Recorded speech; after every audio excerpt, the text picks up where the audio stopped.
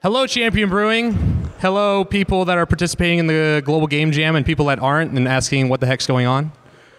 We are RVA Game Jams, and this weekend is Global Game Jam. If you're not familiar with it, Global Game Jam is a 48-hour event where we try to make a game.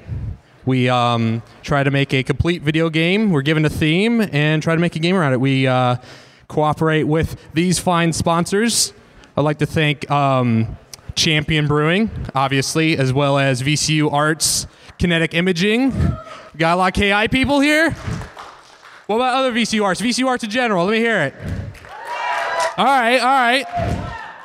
And then also VCU Libraries will be hosting the proper jam itself. Would like to thank them. I would like to introduce our guest speaker this year, which is Clint, half-coordinated Lexa. Let's give it up for Clint.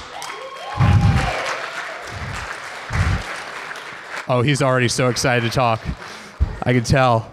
Clint, if you're not familiar, goes by the handle Half Coordinated. He is a speedrunner, streamer, and accessibility advocate. He speedruns games one-handed. He was at Awesome Games Done Quick earlier this month, speedrunning Semblance, indie game by Nyamakop out of South Africa. And it was really cool. You should have been there. I was there. So I care. But yeah, we invited Clint up. He's a Virginia native here to talk about kind of his experiences with talking about accessibility in gaming and speedrunning and streaming. So without further ado, here is Half Coordinated. So I'm really nervous. Just to let you all know up front. And I'm also operating this. He gave me an excellent introduction. So shout outs to Dylan just right away, because that frees up a little bit of what I have to say. But I am operating under the assumption that, well, one, you don't know who I am, because you've probably made better life choices.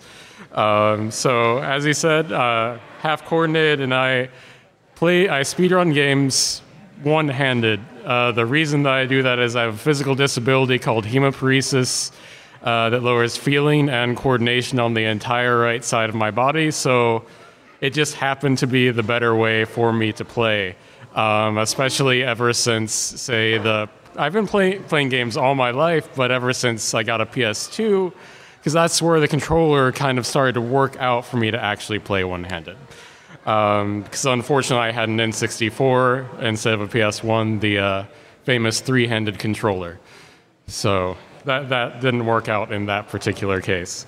But from there, I eventually led into speedrunning. So if you're unfamiliar with speedrunning, that's playing a game as fast as you possibly can. Either completing the game entirely or just reaching a certain goal or getting everything. There's a whole bunch of different ways you can approach speedrunning, but with the goal of completing it quickly and often kind of running the game over and over to kind of bring that time down and be competitive with other players.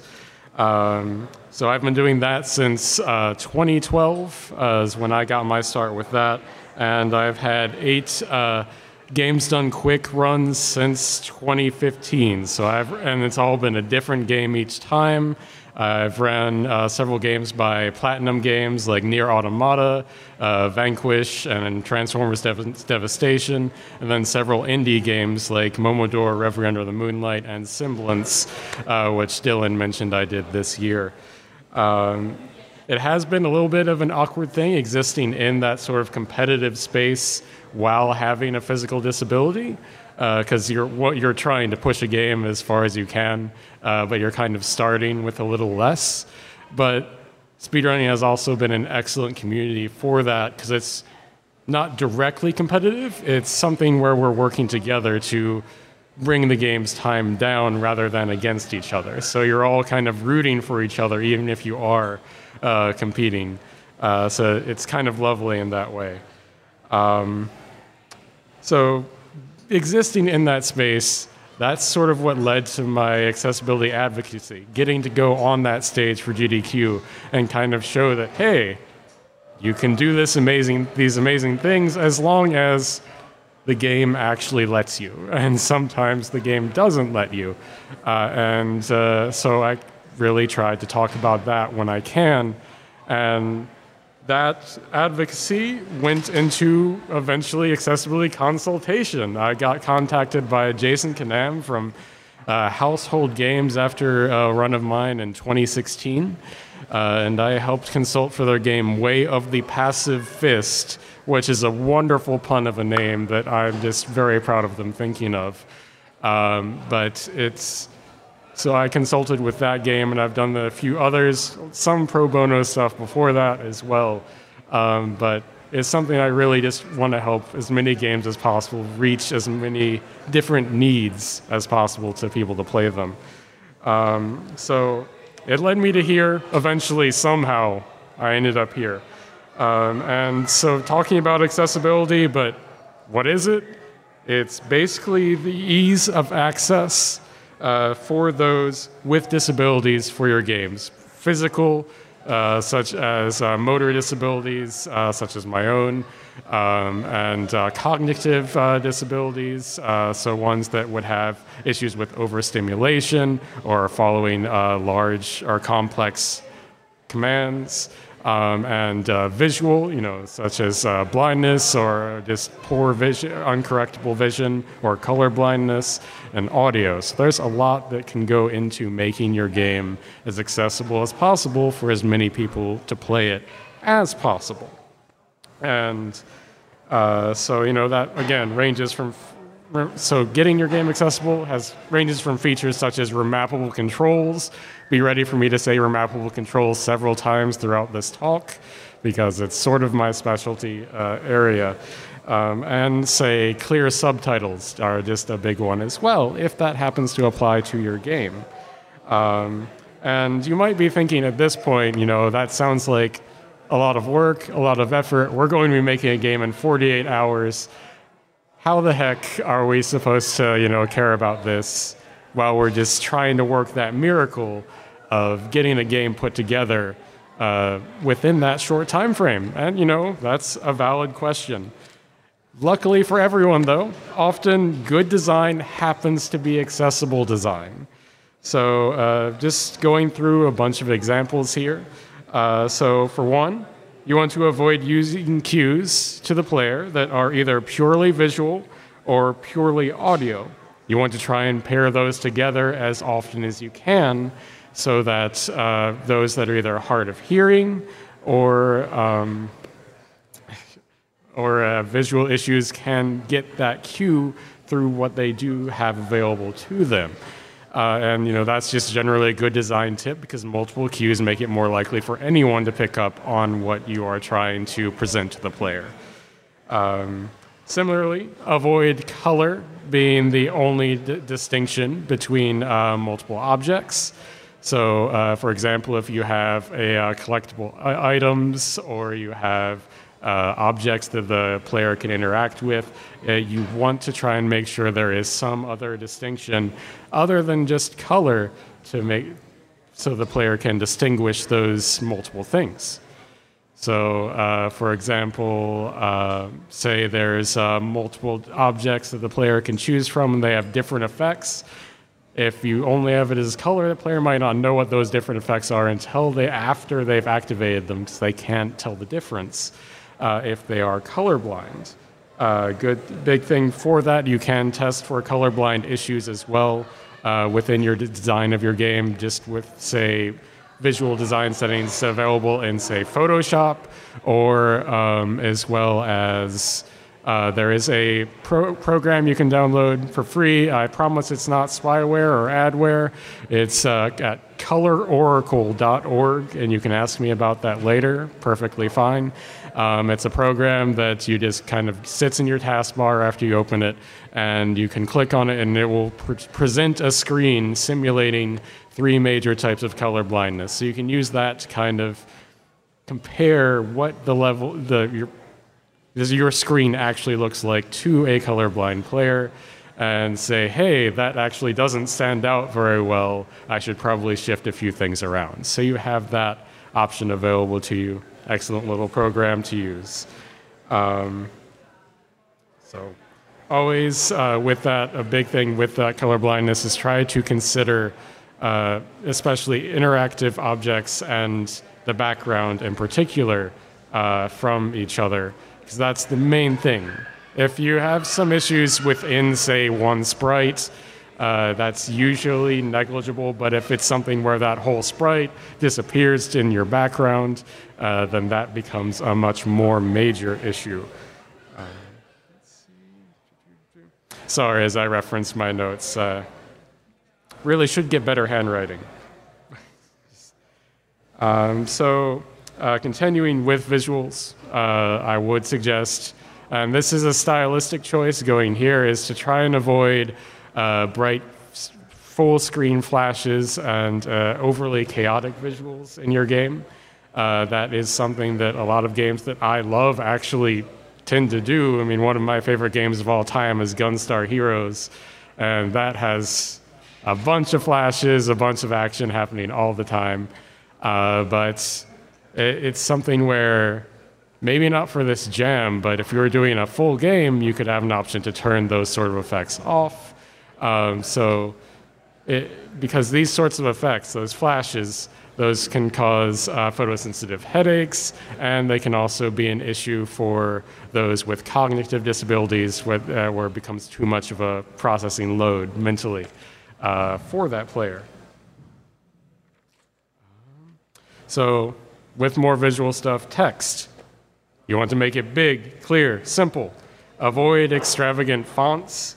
Those can be disorienting and hard for players to read. So of course you can style it up a little bit, but try and keep it clear so that it's, well, clear what the player needs to do. And here, something that possibly game jams excel at excel at the most, minimize the amount of inputs required to actually start the game.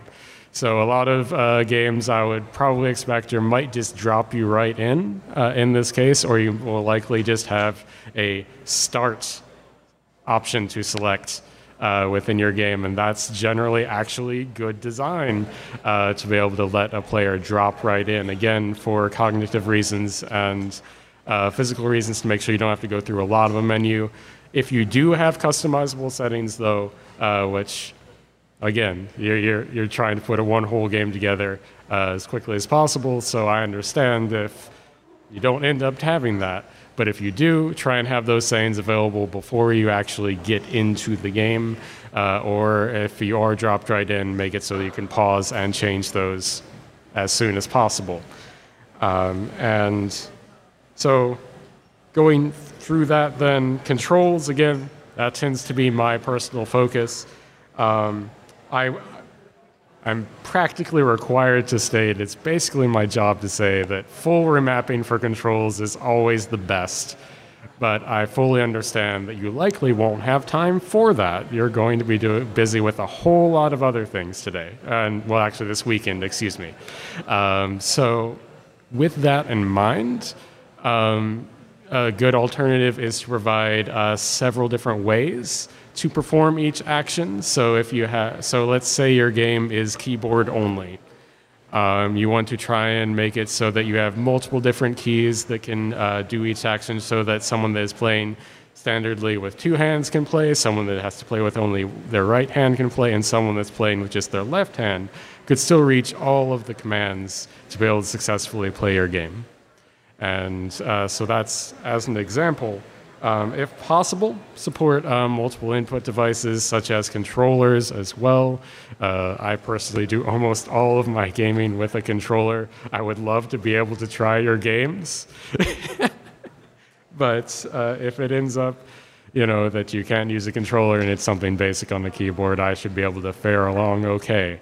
But controllers are kind of little wonderful tools in my opinion, and if you have the skills for that to be possible in your game, please include it if you have the time. So again, I understand I might be asking a lot, but it's partially my job to ask as much as possible.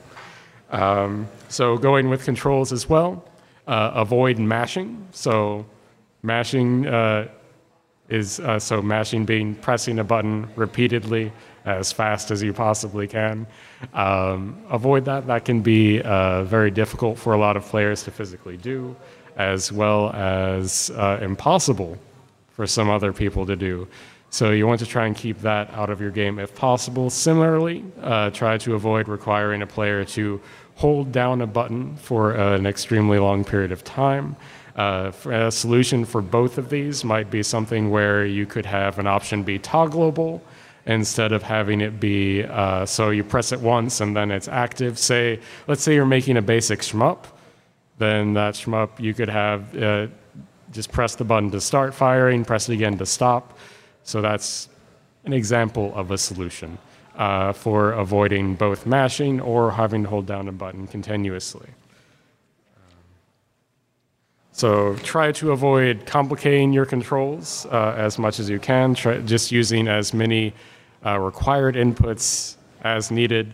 It's something I see a lot of with games, say, for example, to activate some super move or something where they'll have you press like both trigger buttons or something like that on the controller at once. And sometimes that's the only option they have, given what they've designed for.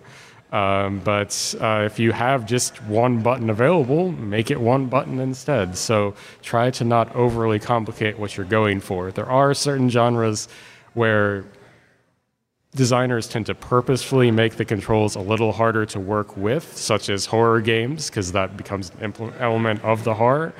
But try to keep it to a limit, because again, you could be shutting people out from even trying to play your game at all if you go too far with that.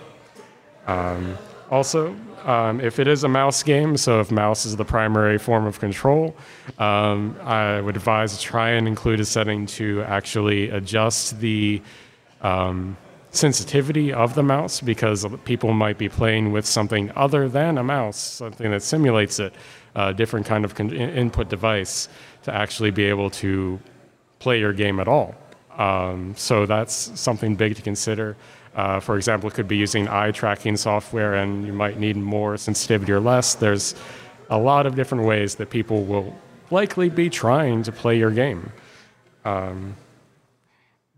And also with that, avoid requiring multiple unrelated input devices to actually get started in the game. If it's possible for a controller to be used in your game, don't require them to use the keyboard and mouse to go through the menus. So, and vice versa. Make sure that they can use whatever they're using to control your game in the end to get there and actually start your game. So that kind of covers basics, and again, hopefully you'll have questions for me later, but going into, so if you were making a regular on a regular kind of dev cycle, you were trying to make a full game, on a regular time frame, not putting it all together in 48 hours, when should you start considering accessibility? You can probably predict that my answer is immediately. You should try to think about accessibility right away. As soon, just when you're coming up with the idea of what your game is going to be, that's when it should be considered.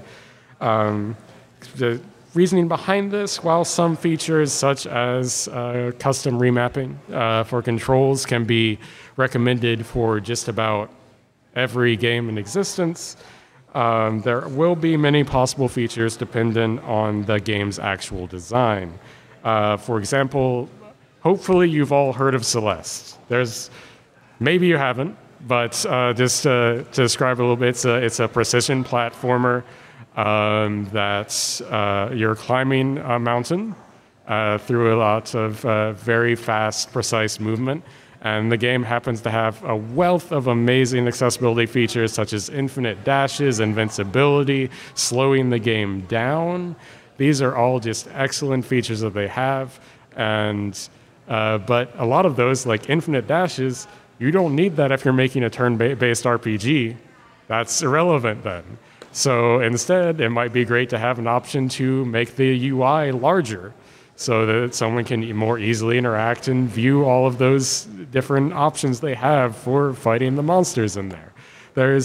So it's going to depend on the design of your game what precise features are really going to get you the most mileage. So that's part of why I've been so general with what I've discussed so far. But if these sort of challenges are considered from the start, right away when you're putting the game together or just thinking about what the game is going to be, it's much easier to prepare your game for them. So, for example, let's say you were making a precision platformer like Celeste, and so there's that infinite dashing mechanic that they added in. Let's say, or if they hadn't considered that from early on, they could have. You can code yourself into a corner and be unable to add such a feature later, or it can become then a lot of work to actually add that feature. If you start from the beginning considering accessibility, you can actually have that in your game much easier and just kind of code for that in mind, and it becomes much, much easier to implement, taking very little time and resources to actually add into your game. And that's, one, great for you, and often it ends up making those features much better in the end and more complete into your game's design. So that makes a huge difference for both you and the end game with the players. So again, you can end up with features being too locked in place if you consider too late. So I've talked a lot about accessibility, but why should you care? And I hate having to ask that question, but I feel it is relevant. About 15% of the population are disabled in some way. That's a lot of potential players.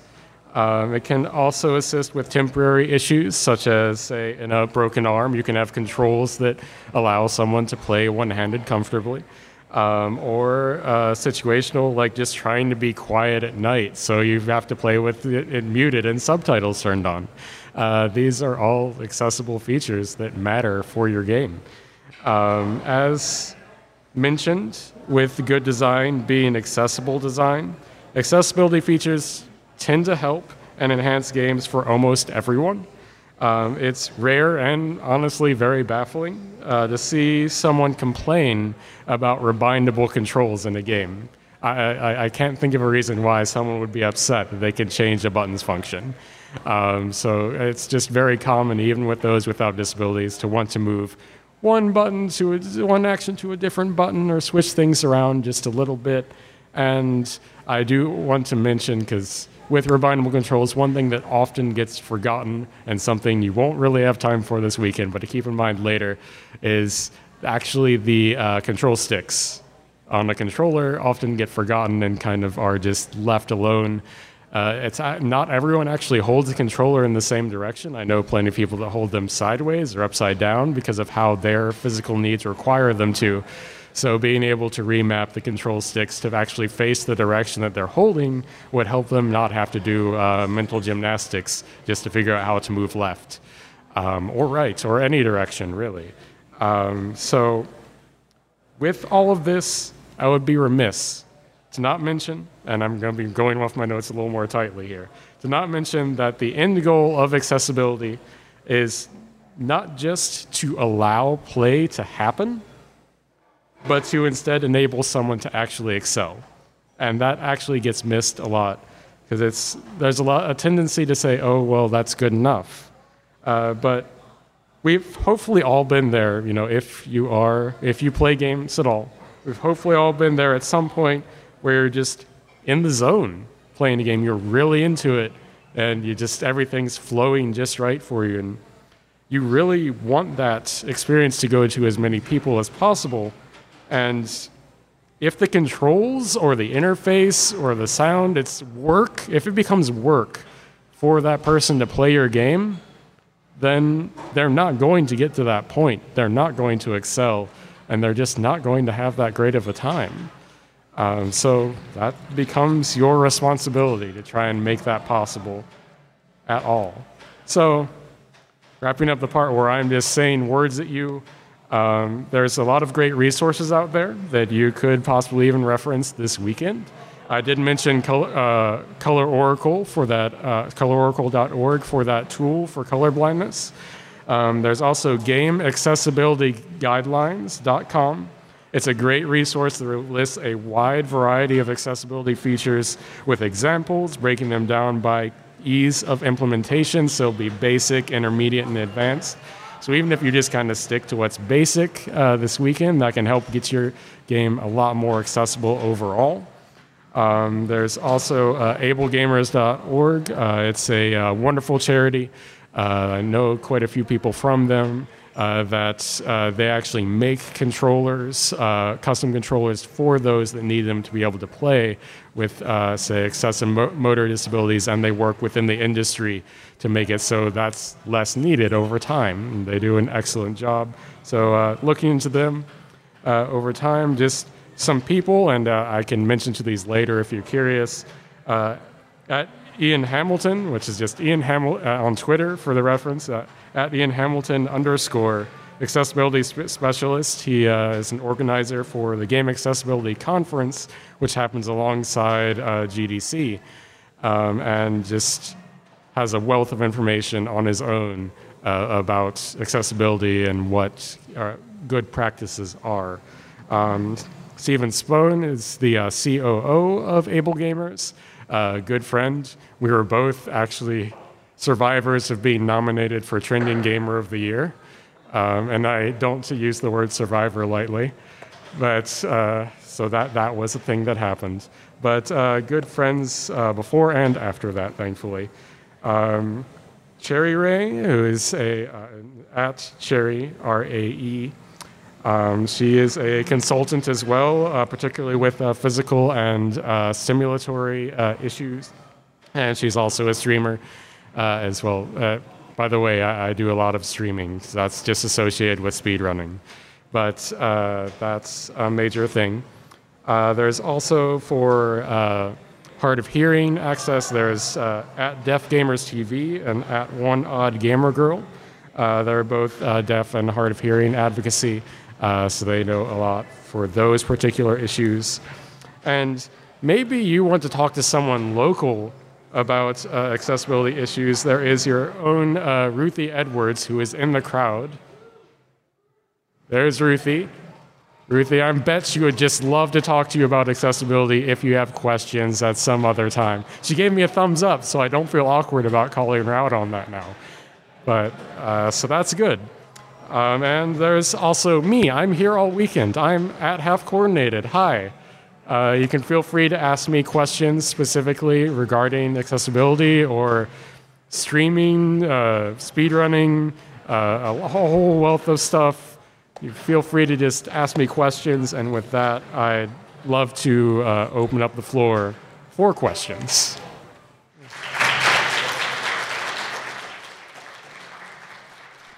If you like this talk and want to listen to the Q&A section or any of our other talks, presentations, or game dev tutorials, you can support us at patreon.com/RVA Game Jams.